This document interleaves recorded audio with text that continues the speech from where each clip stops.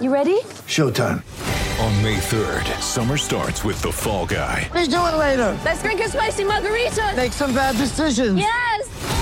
Audiences are falling in love with the most entertaining film of the year. Fall Guy. Fall Guy? Fall guy. That's what the poster said. See Ryan Gosling and Emily Blunt in the movie critics say exists to make you happy. Trying to make it out? Nope. Because I don't either. It's not what I'm into right now. What are you into? Talking. Yeah. The Fall Guy. Only in theaters May 3rd. Rated PG-13. Get ready for the greatest roast of all time, the Roast of Tom Brady, a Netflix live event happening May 5th.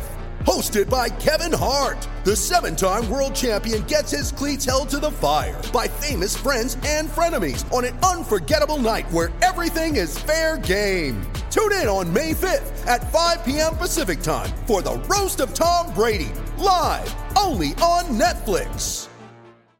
Coming to you from Classic City, the capital of the Bulldog Nation. It's time for another edition of the podcast designed for the most die-hard Georgia fans in the country.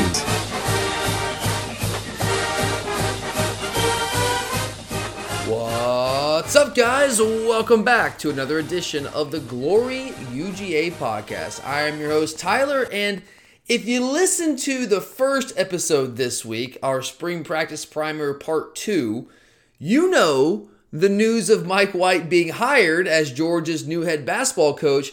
Yeah, that broke while we were recording that episode. Totally took me by surprise. Didn't see that one coming. I'd vaguely heard Mike White's name mentioned as in like he might be interested in our job, but I really paid that no attention. But clearly, that was a mistake. So, yeah, that news broke while we were recording the episode on Sunday night. So, if you're wondering why we posted that episode and not a basketball coaching hire episode, that's why. We were basically done with that episode and that news broke. And we just gave you some initial thoughts at the tail end of that episode. People want instant reactions, and that was like the most instant of reactions, like in the moment. But as I told you guys at the end of that episode, we want to give you those initial reactions, but I am back for more today. I had a day to digest it and just put together some more detailed thoughts to share with you guys on the podcast today. Now, as always, take them as you will, take them or leave them, do what you please with them.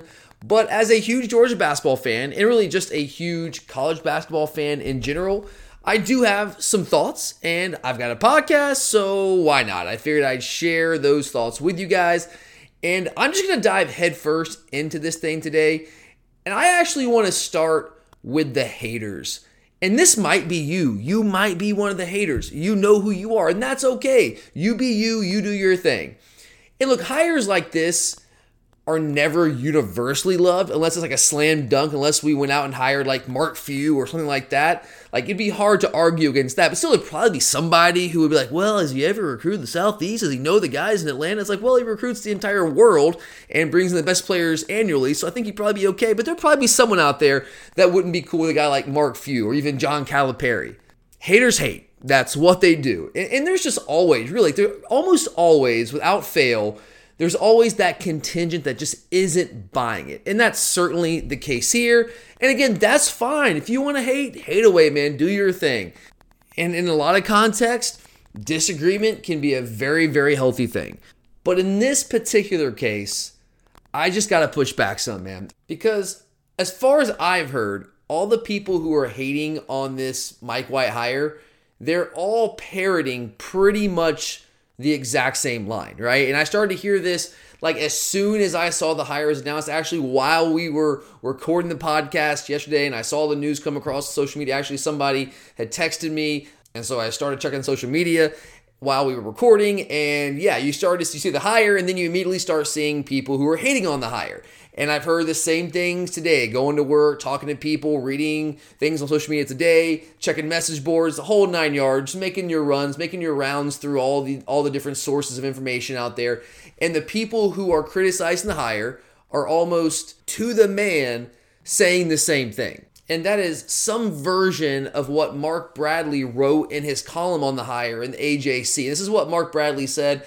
I don't ever read Mark Bradley. I don't even read the AJC ever, but I saw this on social media somewhere. Somebody had like screenshotted this part of it and I saw this quote, and so it kind of prompted me to go actually read the articles. I didn't want to just bring some random quote out of context here on the podcast. I wanted to make sure I had all the context around it. And Mark Bradley was trying to frame the hire as poorly as he possibly could. He basically eschewed anything positive that Mike White had done, and of course did what some journalists are apt to do and framed it in as negative a way as he possibly could. And then he closed out the column. It was a very short column, but he closed out the column by saying this, quote, "I can't imagine many Gator fans are crushed that he's leaving, and I wouldn't take that as the greatest of signs," end quote.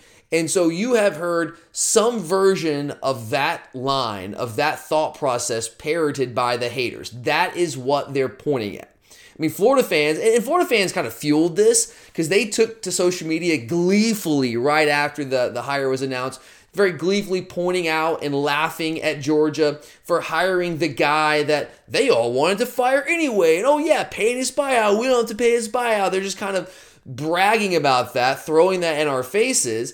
And the way that they see it, the Florida fans are kind of presenting this as like, they think that Mike White was handed the keys to a Ferrari by Billy Donovan, and he turned that into, a Ford Pinto. And so the idea is, among all the haters, well, if Florida is happy that he's gone, then why should we be excited to take their castaways? That's the general idea among all the haters that I've heard out there. Now, maybe somebody else somewhere is saying something different, but that seems to be the general narrative among the people who are not behind this hire. So let me address that. And first off, what I want to say is this. Let me just start here. Why in the hell would any self-respecting Georgia fan care one damn bit about what Florida fans think? Screw those guys. First off, when did Florida fans become the authority on who is and isn't a good coach and what does and does not constitute a good hire? I mean, guys, let's not forget, up until this year, when you flat out just couldn't live in denial anymore, this same Gator fan base, they dedicated their lives to promoting Dan Mullen as like the next coming of Jesus Christ himself. I mean, they spent 3 years swearing on everyone's life, their mother, their daughter, their son, their wife, their great-grandpappy, anyone and everyone that meant anything to them, swearing up and down on their lives that Dan Mullen was clearly the better coach than Kirby Smart. Like, it's just not even a question. And yeah, how'd that turn out? So let's just pump the brakes here on bowing down to the authority and expertise of the Florida fan base. Let's just slow that roll for a second, guys. Can you do that for me? But back to this narrative that the haters in the Georgia fan base have adopted really straight from the Florida fan base. To me, and look, if you're one of the people that is subscribing to this narrative, please don't take this as a personal insult, but I just see that as lazy and shallow. I'm just trying to be honest here. It's a very lazy and shallow take. It requires very little thought to just throw that out there. It's the very easy take because it willfully ignores context and nuance. And if you've listened to this show long enough, you know I'm pretty big on context. When I'm talking about like storylines and big picture things, I try to put that in context. I'm not a rash, off-the-cuff, reactionary kind of guy. That's not me. I'm far more of a deliberate thinker. I'm not a hot take kind of guy. I never have been. I never will be. If you're listening to this show to get hot takes, if you've been listening long enough, you know that's not what you're going to get here. I'm just going to give you what I truly think, my honest opinions, and those opinions are usually really deliberately thought out. I don't come to those thoughts and those opinions like in a snap. I don't make the snap judgments. I like to look at the nuance and the context of things and try to piece together all the different elements in order to form whatever opinion I end up coming up with. And that's what I tried to do here. That's why I took a day to digest this information instead of like recording an episode with Curtis last night and then 5 minutes later just going ahead and recording an emergency podcast, which I know some of you wanted me to do, but I didn't see this one coming, and I had to digest this, and I wanted to really think about this on a deeper level and bring you guys some more detailed thoughts on it, and that's what I'm trying to do here. So let's talk about Mike White's situation in Florida. Let's talk about that. We have to start with Billy Donovan. Billy Donovan at Florida is a flat-out legend, still is. The freaking court at Florida, at Exact Tech Arena is what it's called now, is the former O-Dome. They renovated a couple years back. That court is named after Billy Donovan. And that was the guy that Mike White was replacing. Billy Donovan didn't coach 40 years ago. This is the guy that immediately preceded Mike White at the University of Florida. As far as I'm concerned, looking at this from the outside, looking at the Florida situation with Billy Donovan and Mike White, this is very much a classic case of you don't want to be the guy who follows the legend, right? You know, you've heard that before, right? I didn't just make that up. You've heard that before, but it's a classic case of that. You don't want to be the guy who follows the legend. What you want to be is the guy who follows the guy who followed the legend. Like whenever Nick Saban retires in 75 years, whenever that happens, I would not want to be the guy to replace Nick Saban. That is an impossible standard to live up to.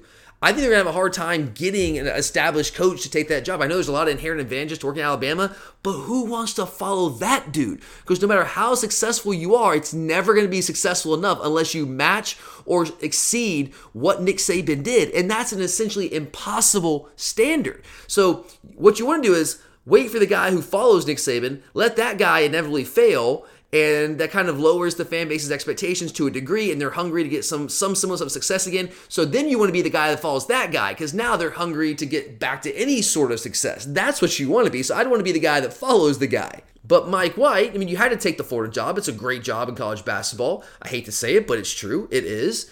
You have to take that job. But at the same time, there's inherent risk in that because you are following the legend. And in a lot of ways, when you do that, you are set up for failure. Because if you are not him, if you don't win at that level or better at a higher level than he won at, you aren't good enough.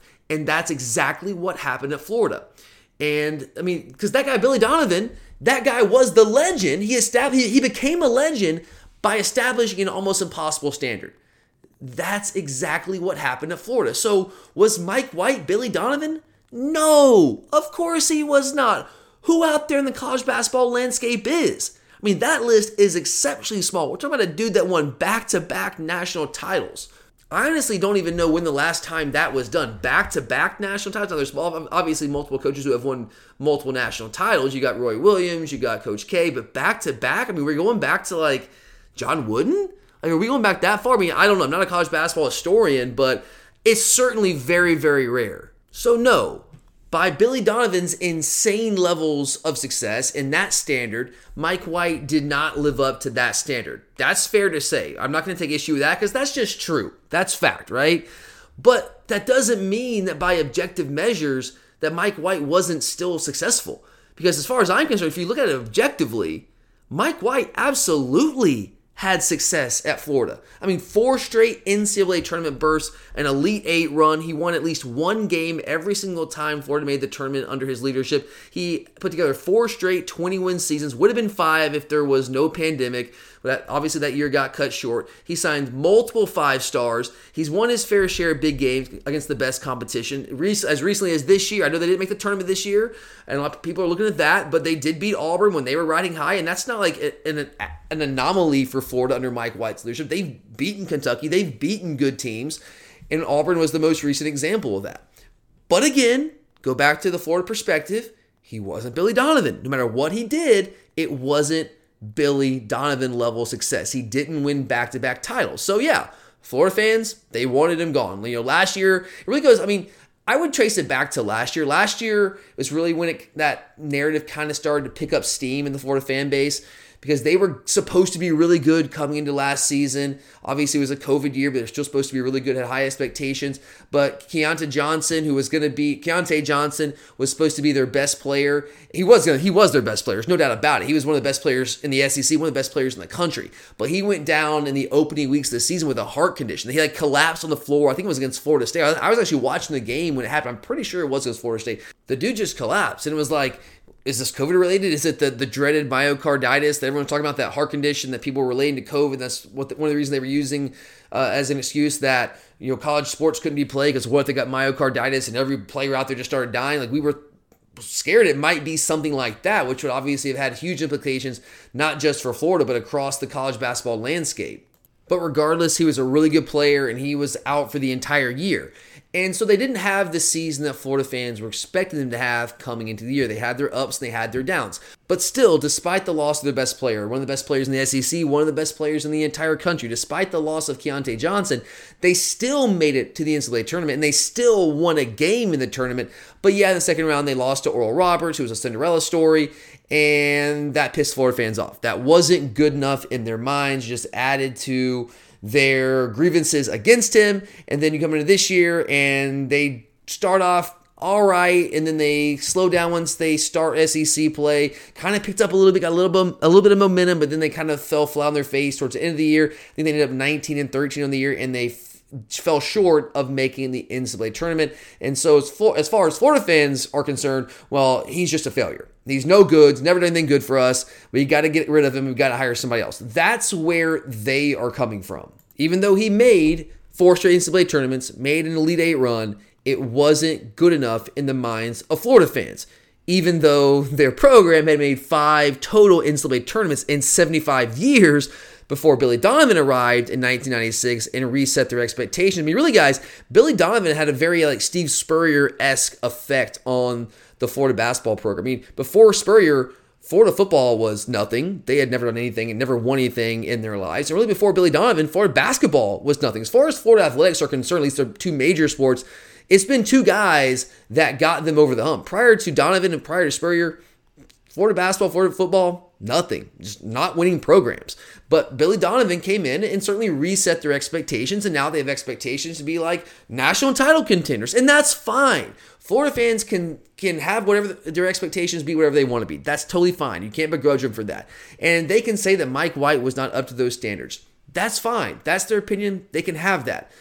All I'm saying is, independent of what Florida fans think of him, that doesn't mean he is not a good coach. And it doesn't mean that he did not have objective success. Really what it depends on, honestly, is that word success. It depends on your definition of success. And I think when you're talking about college basketball or college sports in general, I think it's different for different programs. Like for Wake Forest football to make a bowl game, that's success, right? For them to go 6-6 or 7-6, they were good last year, but traditionally Wake Forest, to go 6-6, to go 7-5, get to a bowl game, win their bowl game, man, that's a successful year for the Demon Deacons. For Georgia, 6-6, that gets your ass fired. I mean, Mark Richt got fired after a 10-win season. It's all about your standard and what your program is capable of and where your program is at a given time. It's just, success is just different. It's just different for different programs. Mother's Day is around the corner. Find the perfect gift for the mom in your life with a stunning piece of jewelry from Blue Nile. From timeless pearls to dazzling gemstones, Blue Nile has something she'll adore. Need it fast? Most items can ship overnight. Plus, enjoy guaranteed free shipping and returns. Don't miss our special Mother's Day deals. Save big on the season's most beautiful trends. For a limited time, get up to 50% off by going to BlueNile.com. That's BlueNile.com. When you need mealtime inspiration, it's worth shopping Kroger, where you'll find over 30,000 mouth-watering choices that excite your inner foodie. And no matter what tasty choice you make, you'll enjoy our everyday low prices, plus extra ways to save, like digital coupons worth over $600 each week. You can also save up to $1 off per gallon at the pump with fuel points. More savings and more inspiring flavors make shopping Kroger worth it every time. Kroger, fresh for everyone. Fuel restrictions apply. You're a podcast listener, and this is a podcast ad. Reach great listeners like yourself with podcast advertising from Libsyn Ads. Choose from hundreds of top podcasts offering host endorsements, or run a reproduced ad like this one across thousands of shows to reach your target audience with Libsyn Ads. Go to libsynads.com now. That's LIBSYN ads.com. And as much as I hate to say it, like Wake Forest is in football, we're kind of like Wake Forest in college basketball. I mean, everyone wants to hear, how do you grade this hire? I've gotten that question a lot. And that's cool. I mean, that's fair. You run a podcast, we want to hear that. I mean, that makes sense. But when you're thinking about that, how would I grade this hire or any hire? I think you have to do it on a sliding scale because, again, programs are in different places. And I'm not going to sit here and say that Mike White is a slam dunk home run hire for us, because I don't think that's the case. A home run hire would have been like Scott Drew, or like I mentioned, Mark Few earlier, or John Calipari, or something like that. Some dude who's won a national title or gotten very, very close to it.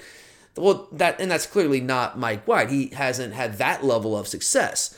but you have to know who we are. Like, you have to know who your program is and where this program is. You have to face reality, and sometimes that can be hard. I get it, and it's good to have high expectations, but at some level, you also have to be realistic, especially in terms of like who you can and cannot hire. I mean, people bashing this hire as underwhelming, to me, they sound a lot like Tennessee football fans. Right? Like we've had fun over the past decade or so making fun of Tennessee football fans where, call them delusional, thinking they should be something that they're not. Like, I mean, remember back when they were making all these hires, these coaching hires, especially going back with Butch Jones and then with Jeremy Pruitt. I mean, they had convinced themselves multiple different points that John Gruden was a realistic option for the Tennessee Volunteer football program to hire. They had convinced themselves of that, right? It's kind of like, know who you are, guys. You're not getting John Gruden. It's not going to happen. Like, it's okay for a program to want more, for a fan base to want more. I don't begrudge anyone for wanting more, for aspiring to be more than you are. I think that's good and that's healthy. You should always want more. But at the same time, you have to be realistic about who you are, where your program is currently, and then also what type of coach you can currently attract. It's all about the context of your program. And so when you're looking at the Mike White hire and you're trying to grade it, you have to look at it in the context of where the Georgia basketball program is and where we have been for a long time. So from that perspective, yeah, if you're Kentucky or Duke and you hire Mike White, yeah, that's probably a little underwhelming. I think Mike White has a good resume, a strong resume, but not for a job like that. I mean, no, I think that's fair to say. But for us, right now, where this program is, at an all-time low, like literally an all-time low for a program that really has no tradition to speak of, coming off a 6-win season and the most losses in program history, a program that's made 3 NCAA tournaments in the last 19 years. Guys, we haven't won an NCAA tournament game since I was a sophomore in high school. I'm 36 freaking years old right now. Let that sink in. We have won one single NCAA tournament game in 25 years. That's where our program is. And when that's where your program is, this is a very strong hire. I mean, who did people think we were going to go out there and get? Scott Drew? I know that was the rumor, but come on. Like, I wanted to believe that, but that's why I didn't even report it on the show when we were talking about the potential candidates. That's not realistic. I didn't buy that for a second. I was hopeful, man, maybe some crazy way, I don't know, maybe the Big 12 is falling apart and he doesn't think it's going to be a viable conference very long. Maybe in some crazy world, but no, really, it's not going to happen. I mean, Bill Self, Jay Wright, Mark Few. You think we're going to go out and get those kind of guys? So that's what it sounds like. People aren't happy. Some people aren't happy with Mike White because he's not a national championship winning coach and he hasn't sniffed the Final Four, or even though he's made an Elite Eight or whatever. So, like, what are we thinking here? Like, what are the alternatives? You think we're getting one of those guys? That's not happening. One of those established guys that's one at that level is not coming to Georgia right now. Not where this program is right now. Maybe the next hire, but not right now. Not right now, not where this program is. So when you factor in the context of our program, I do think this is a very strong hire. This guy has evidence of doing things that we have not done in 25 years. And here's another thing. All you haters out there, let me just ask you this. Of all the names that were prominently mentioned with our job, which one of those guys, which one of them has a better resume of being a proven winner than Mike White? Who is it? Is it Steve Forbes? I had a lot of people saying they wanted that guy, and I was open to Steve Forbes. But Steve Forbes has one NCAA tournament appearance on his entire resume at East Tennessee State. He's been at Wake Forest 2 years, small sample size, but has not made the tournament yet at Wake Forest.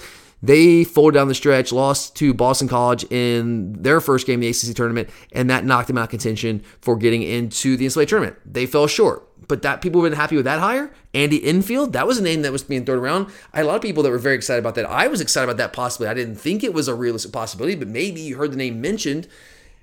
And he's got very similar results to Mike White. 9 years at USC, 4 NCAA tournaments, 1 Elite Eight. Very, very similar results and resumes to Mike White. But I'm hearing and talking to people and reading about people saying they would have been happy with a hire like Andy Enfield, even though, honestly, Mike White has I think a better resume, a very similar resume, but I think a better. It took him fewer years to get to 4 NCAA tournaments like Andy Enfield. And Andy Enfield, the difference here, he just didn't have Billy Donovan. He did not have Billy Donovan's standards to live up to. Their resumes are very, very similar, but people perceived Andy Enfield as a better hire, would have been a better hire in some people's minds than Mike White. What's the difference? Andy Enfield was not being compared to Billy Donovan. He was not being stood up side by side to Billy Donovan and compared to him, and his fan base didn't look at him that way. So that perception was not out there. And then there's the mid-major coaches. Matt McMahon, really, really good coach at Murray State. Got him a 7-seed NCAA tournament. That's very, very impressive. But Matt McMahon took over a dominant Murray State program. They've been dominant for a long time at their level in their conference in the OVC, and he kept them dominant at that level, but has had zero Power 5 experience. Really good coach, could work out and be an awesome Power 5 coach. But you don't know that. There's no evidence of that. Niko Medved at Colorado State, also a guy that I told you guys I've been very happy with. A really good coach, but they actually just made their first NCAA tournament under his leadership at Colorado State this year. Did a good job at Furman, has had some success at smaller stops, but doesn't have the resume, especially at the Power 5 level, of a guy like Mike White. Dennis Gates, 4 seasons, 1 NCAA tournament appearance, 0 wins, no Power 5 experience. Another guy I would have been okay with if we hired him. I think there's a high upside there, but you just don't know. It's a risk. Jonas Hayes, don't even get me started there. And the list just goes on and on and on. All of those hot mid-major coaches would have entailed a far bigger risk. Because when you're hiring the mid-majors, it's a very boomer bust thing. Like, yeah, for every Nate Oates there are where you come in and immediately win the SEC tournament, for every one of those guys, there's a Dennis Felton that, as we very well know, kind of falls flat on his face. So it's just a boomer bust thing when you're hiring those mid-majors. It's possible it could be a big home run hire, but you could also just flat out fail. You're a podcast listener, and this is a podcast ad. Reach great listeners like yourself with podcast advertising from Libsyn Ads. Choose from hundreds of top podcasts offering host endorsements, or run a reproduced ad like this one across thousands of shows to reach your target audience with Libsyn Ads. Go to libsynads.com now. That's LIBSYN ads.com. You're a podcast listener, and this is a podcast ad. Reach great listeners like yourself with podcast advertising from Libsyn Ads. Choose from hundreds of top podcasts offering host endorsements, or run a reproduced ad like this one across thousands of shows to reach your target audience with Libsyn Ads. Go to libsynads.com now. That's LIBSYN ads.com. So when I look at the Mike White hire, what I see is a hire with a very high floor. I think that's how I would phrase this. It's a hire with a very high floor. Does he have as high of a ceiling as a Matt McMahon or a Niko Medved or a Dennis Gates? Maybe, maybe not. I don't know. I mean, we just don't know. I know those guys are the hot names right now and people are high on those guys, but what evidence do we have to suggest those guys have a higher ceiling than Mike White? Maybe they do. That's the unknown. The unknown is very attractive, very appealing to people because even though you can't say that they for sure would be, you can't for sure say they wouldn't be. So it's always very appealing. But what we do know is that this guy, Mike White, has a proven track record of getting a Power 5 program into the NCAA tournament and has made a deep run to the Elite Eight in that tournament. And in the Elite Eight, I believe they lost to Texas Tech, who ended up being the national runner-up that year. It's a very good Texas Tech team that almost won the national title that year. It very well could have. But it's a high floor. It's a very high floor when you hire a guy like Mike White. With all those other guys, even Steve Forbes, I'll throw him in there because you just really don't know. He's got such a small sample size of experience at the Power 5 level of Wake Forest. With all those other guys, you are completely guessing. Again, it might work out, but it might not. We've seen that here. But Mike White is a proven winner at the Power 5 level. And the reality is, I'll say this, we don't know what his ceiling is. Just because he hasn't won the title at Florida in 6 seasons, because he didn't go to a Final Four in 6 years at Florida, doesn't preclude him from ever being able to do that. I'm not going to sit here and tell you with a straight face that I'm confident he has that ceiling. But I'm also going to sit here and tell you with a straight face that there's no way that he can do that that ceiling doesn't exist for Mike White as hire. It's certainly a possibility. So I think you've gotten the point by now. But if I haven't made it clear enough for you, let me just spell it out. I really like this hire. No, I don't think this is a home run hire, a grand slam hire where we're going to be in the Final Four in 3 years. I'm not going to sit here and try to sell you on that. But I do think there are a lot of reasons to like this hire. And I want to go back to my criteria for this hire. When I was going through our hot boards and talking about the different candidates, I laid out for you guys a couple different times what I was looking for in our next coach. And I'll just kind of revisit those and tell you why I think Mike White fits that criteria. So number one on my list was evidence of building a program. He has done that. Not at Florida. I'm not talking about Florida. That program was built by Billy Donovan. We know that. But he built up the Louisiana Tech program, which is running now under the new coach, Eric Conkle. They had one winning season in 5 years before Mike White got to Louisiana Tech. They had 4 total 20-plus win seasons in the previous 20 years before Mike White got to Ruston to Louisiana Tech. His first year, he immediately took them to a winning record. I think it was like 18-15, not an NCAA tournament bid, but a winning record, a vast improvement in 1 year. And then he was there for 4 years, so his second, third, and fourth year, 3 straight years of 27 wins or more. He got that program rolling, and now after he left, Eric Conkle's come in, and they've won 20 or more games 6 of the last 7 years. But just like, and obviously it's not the same level, he didn't win a national title there like Billy Donovan, but he got that program rolling, and Eric Conkle took over and just kept that thing rolling. But it was Mike White that kickstarted that program, and that's what he parlayed into the Florida job. And I do think that's very important because, as I've made very clear, this is a rebuilding job. We have to face reality. We know where we want to be and what we eventually want our program to attain from a success standpoint, but we are very far away from that right now. In basketball, I will say you can turn things around quicker, especially with the transfer portal in this era, because you only have 5 guys on the court at one time. You get a couple good players, and that can change things really in an instant, overnight. Absolutely, it can happen. But this is a rebuilding job. Let's make no bones about that, and he's had success rebuilding or building up a relatively also-ran program in Louisiana Tech. So he checks that box. He's also a young guy. You know, my second criteria was you have, in this era, the transfer portal, in just players' rights, players' empowerment, you have to have a coach that's a player's coach and that builds a positive environment that encourages players to want to stay around and helps you retain the top players in your program, and also going to be attractive to not just high school recruits, but those potential transfers coming in from other programs.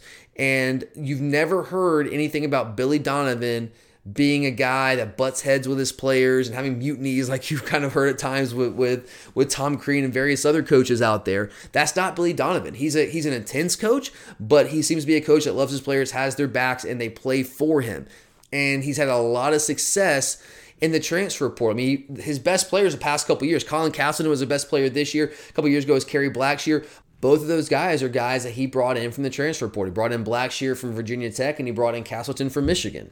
And both those players, especially Kerry Blackshear, when he came out, it was a couple years ago now, but when Kerry Blackshear was transferring from Virginia Tech, he was arguably the most sought-after player in the entire country coming out of the transfer portal. And Florida ended up landing that guy, and that was a big get for Mike White. That really caught my eyes there. So he's got the reputation to where he can attract some of those top players coming out of the transfer portal, and I think that's huge. Hopefully also be able to retain players far better than what Tom Crean was ever able to do. And then the third thing here, you got to be a good recruiter. No, I would say that I think Mike White is a good recruiter, but he's not the best recruiter out there. He's not a Bruce Pearl type recruiter, and that's fair to say. I'm not going to try to sell you a bill of goods on that, but he has recruited at a high level. He's landed multiple 5-star guys like Scotty Lewis from a couple years ago, Trey Mann from a couple years ago. He does have Southeast ties. His dad was the athletic director at Duke for a long time, so on the East Coast, the Southeast. He's coached at Florida, so he has ties. He's recruited the state of Georgia. He's landed multiple players out of the state of Georgia. So while he might not be like the most dynamic recruiter in the country, he's still proven that he can land the top guys coming out of high school, whether it's Sky Lewis, Trey Mann, guys like that, or the top guys coming out of the transfer portal, whether it's Colin Castleton, whether it's Kerry Blackshear. He's proven that he can do both of those things. And in this era of college basketball, you've got to be able to do both. And we've seen evidence of that from Mike White. And I know, guys, like, again, we aren't a basketball school. That's not what we've done, and that's not who we've been really ever. So I know a lot of you probably don't watch a ton of college basketball. I'm sure some of you do, but I know there's probably a lot of you out there. Most of you probably watch the Georgia games for the most part, and you might catch an occasional game here and there during the season from some other teams that aren't Georgia, but then you lock in during the NCAA tournament because that's fun, right? And that's cool. That's totally cool. There's nothing wrong with that. But I love college basketball. I've said that multiple times over the past couple of weeks. And I watch a lot of college basketball. And I've watched a lot of Florida over the years. I've seen these Mike White teams. And I will tell you what I think that we are getting. We're getting a coach that is going to demand that his team play good defense. In 4 of his 6 full seasons at Florida, Florida finished in the top 16 in KenPom in defensive efficiency. And if you're not familiar with KenPom, Ken Pomeroy. He's a guy that years ago put together his own metric system, and it is now widely accepted as one of the most prominent evaluating tools in college basketball. So when I say KenPom, I'm just talking about his rankings, his defensive efficiency rankings, very commonly, very widely accepted in college basketball circles. Top 16 in KenPom defense efficiency in 4 of his 6 full seasons. That's what they do. They play good defense. He demands that, and that's what he wants his teams to hang their hats on. And if you've watched us play under Tom Crean, that's a sight for sore eyes, because saying defense was optional is not really doing justice to the product that we saw out there. It was just flat abysmal. We just didn't play defense. It's just that simple. And then you're also getting a guy that's going to put together a team that plays smart and doesn't, drive blindly into 3 defenders in the paint and just bowl over people getting charged and then put your hands up in frustration. What did I do? You're not going to get that, all right? I'm not going to say a player's not going to do that here and there, but that's going to be the exception. It's not going to be the rule, which is really what the case was under Tom Crean. Just ridiculous, reckless play on the offensive side of the ball, non-existent defense. Those things are going to be a thing of the past under Mike White. You're also going to see a team that plays with great effort and toughness, a team that shoots the ball well. He recruits for that. He wants guys that can drill from distance, and you're going to see a lot of that under Mike White because he puts a premium on that as well. They've always had a bunch of shooters on their teams, and it's been frustrating because when we play them, it's like, oh my God, of course, this guy's going to nail this shot, and of course, what does he do? He nails that shot. So that's what I think you're going to see in a nutshell from these Mike White teams. And again, look, I'm not trying to sell you on the idea this is a slam dunk home run hire that's guaranteed to result in immediate deep tournament runs like now or in the relatively near future. I'm not going to sell you on that. But I do think this is a strong hire with a very high floor that will have us back in the NCAA tournament conversation within, I think, 2 or 3 years. I think that's fair. I think that's my expectation with Mike White. 3 years, he should have us back in the NCAA conversation, if not like in the NCAA tournament, at least like on the bubble in the conversation there, not a complete afterthought. And then eventually, I think this is a guy that's going to have us in the tournament on a regular basis. Maybe not every single year, but far more commonly than has been the case over the course of the last 2+ decades. And I'll go back to what I've been saying all episode, the theme of the show. Considering the context of where this program is right now, that's a win. That's a win for Georgia basketball. It's a big step in the right direction to bring in a guy that has proven that he can get to the tournament and win in the tournament. And then once we reach that level, guys, I'm not changing our long-term aspirations. I want to be a team that's making Final Fours, that's competing for national titles. But we got to get to that level first. We're not there yet. Got to take steps. But once we take those steps and we reach that level, then we can talk about taking that next step and reaching that ultimate goal. And look, maybe Mike White isn't that guy that will ever get us there. Maybe he's not. I'm not going to sit here and tell you undoubtedly he's that guy. But I don't think that ceiling has been defined. I don't think what this guy can truly do has fully been written yet. I think he will have more resources to work with at Georgia. I'm not saying that we've had the basketball success. Of course not. But you have a ton of talent here in the state of Georgia. We also have a far better financial situation than what Florida has. We have a far more passionate fan base than Florida has. I know that we haven't been into basketball as much as Florida has because they've had that more recent success. But the Stead gets rocking, guys. I mean, if you've been there, like when we're rolling in big games and we're in contention for a tournament, which is not often, but when those times have come, the Stead can get rocking. This fan base will get behind Mike White if he puts a winner out there. So I think he has resources to work with, and he also has an athletic director and a president in Jerry Moorhead and Josh Brooks who are all in to get this program rolling. So I'm excited. I'm excited, guys, and I think we got a coach who checks a lot of the boxes that we were looking for in this hire, that I personally was looking for, and a lot of the boxes that I think our athletic director and our president were looking for in our next head coach. I can't guarantee you it's going to work out. You can never really guarantee these things. Again, unless it's like Nick Saban. but I sure am going to have a heck of a lot of fun watching it play out over the next couple years, and I'm excited about the potential of this basketball program and the level that Mike White can raise this program to. I think that Georgia basketball is about to start to get relevant here sooner rather than later, at least in the conversation. And for us, where we've been, I think that's a win. So thank you for listening, guys. I really appreciate it. Those are my thoughts on the Mike White hire. And I'm going to try to get back on here one more time this week. I know spring practice technically starts tomorrow. I'm recording this right now. It's Monday night at 9:55 p.m. So I know spring football practice, it officially starts tomorrow, but the first day or so, there's not really much going on. So even though it technically will have already started, we'll do one more spring practice primer episode. We'll wrap things up with a look at the defensive front seven, the defensive line, and our inside linebackers, and get you guys all set for all the position battles heading into spring practice. So make sure to look forward to that later on this week.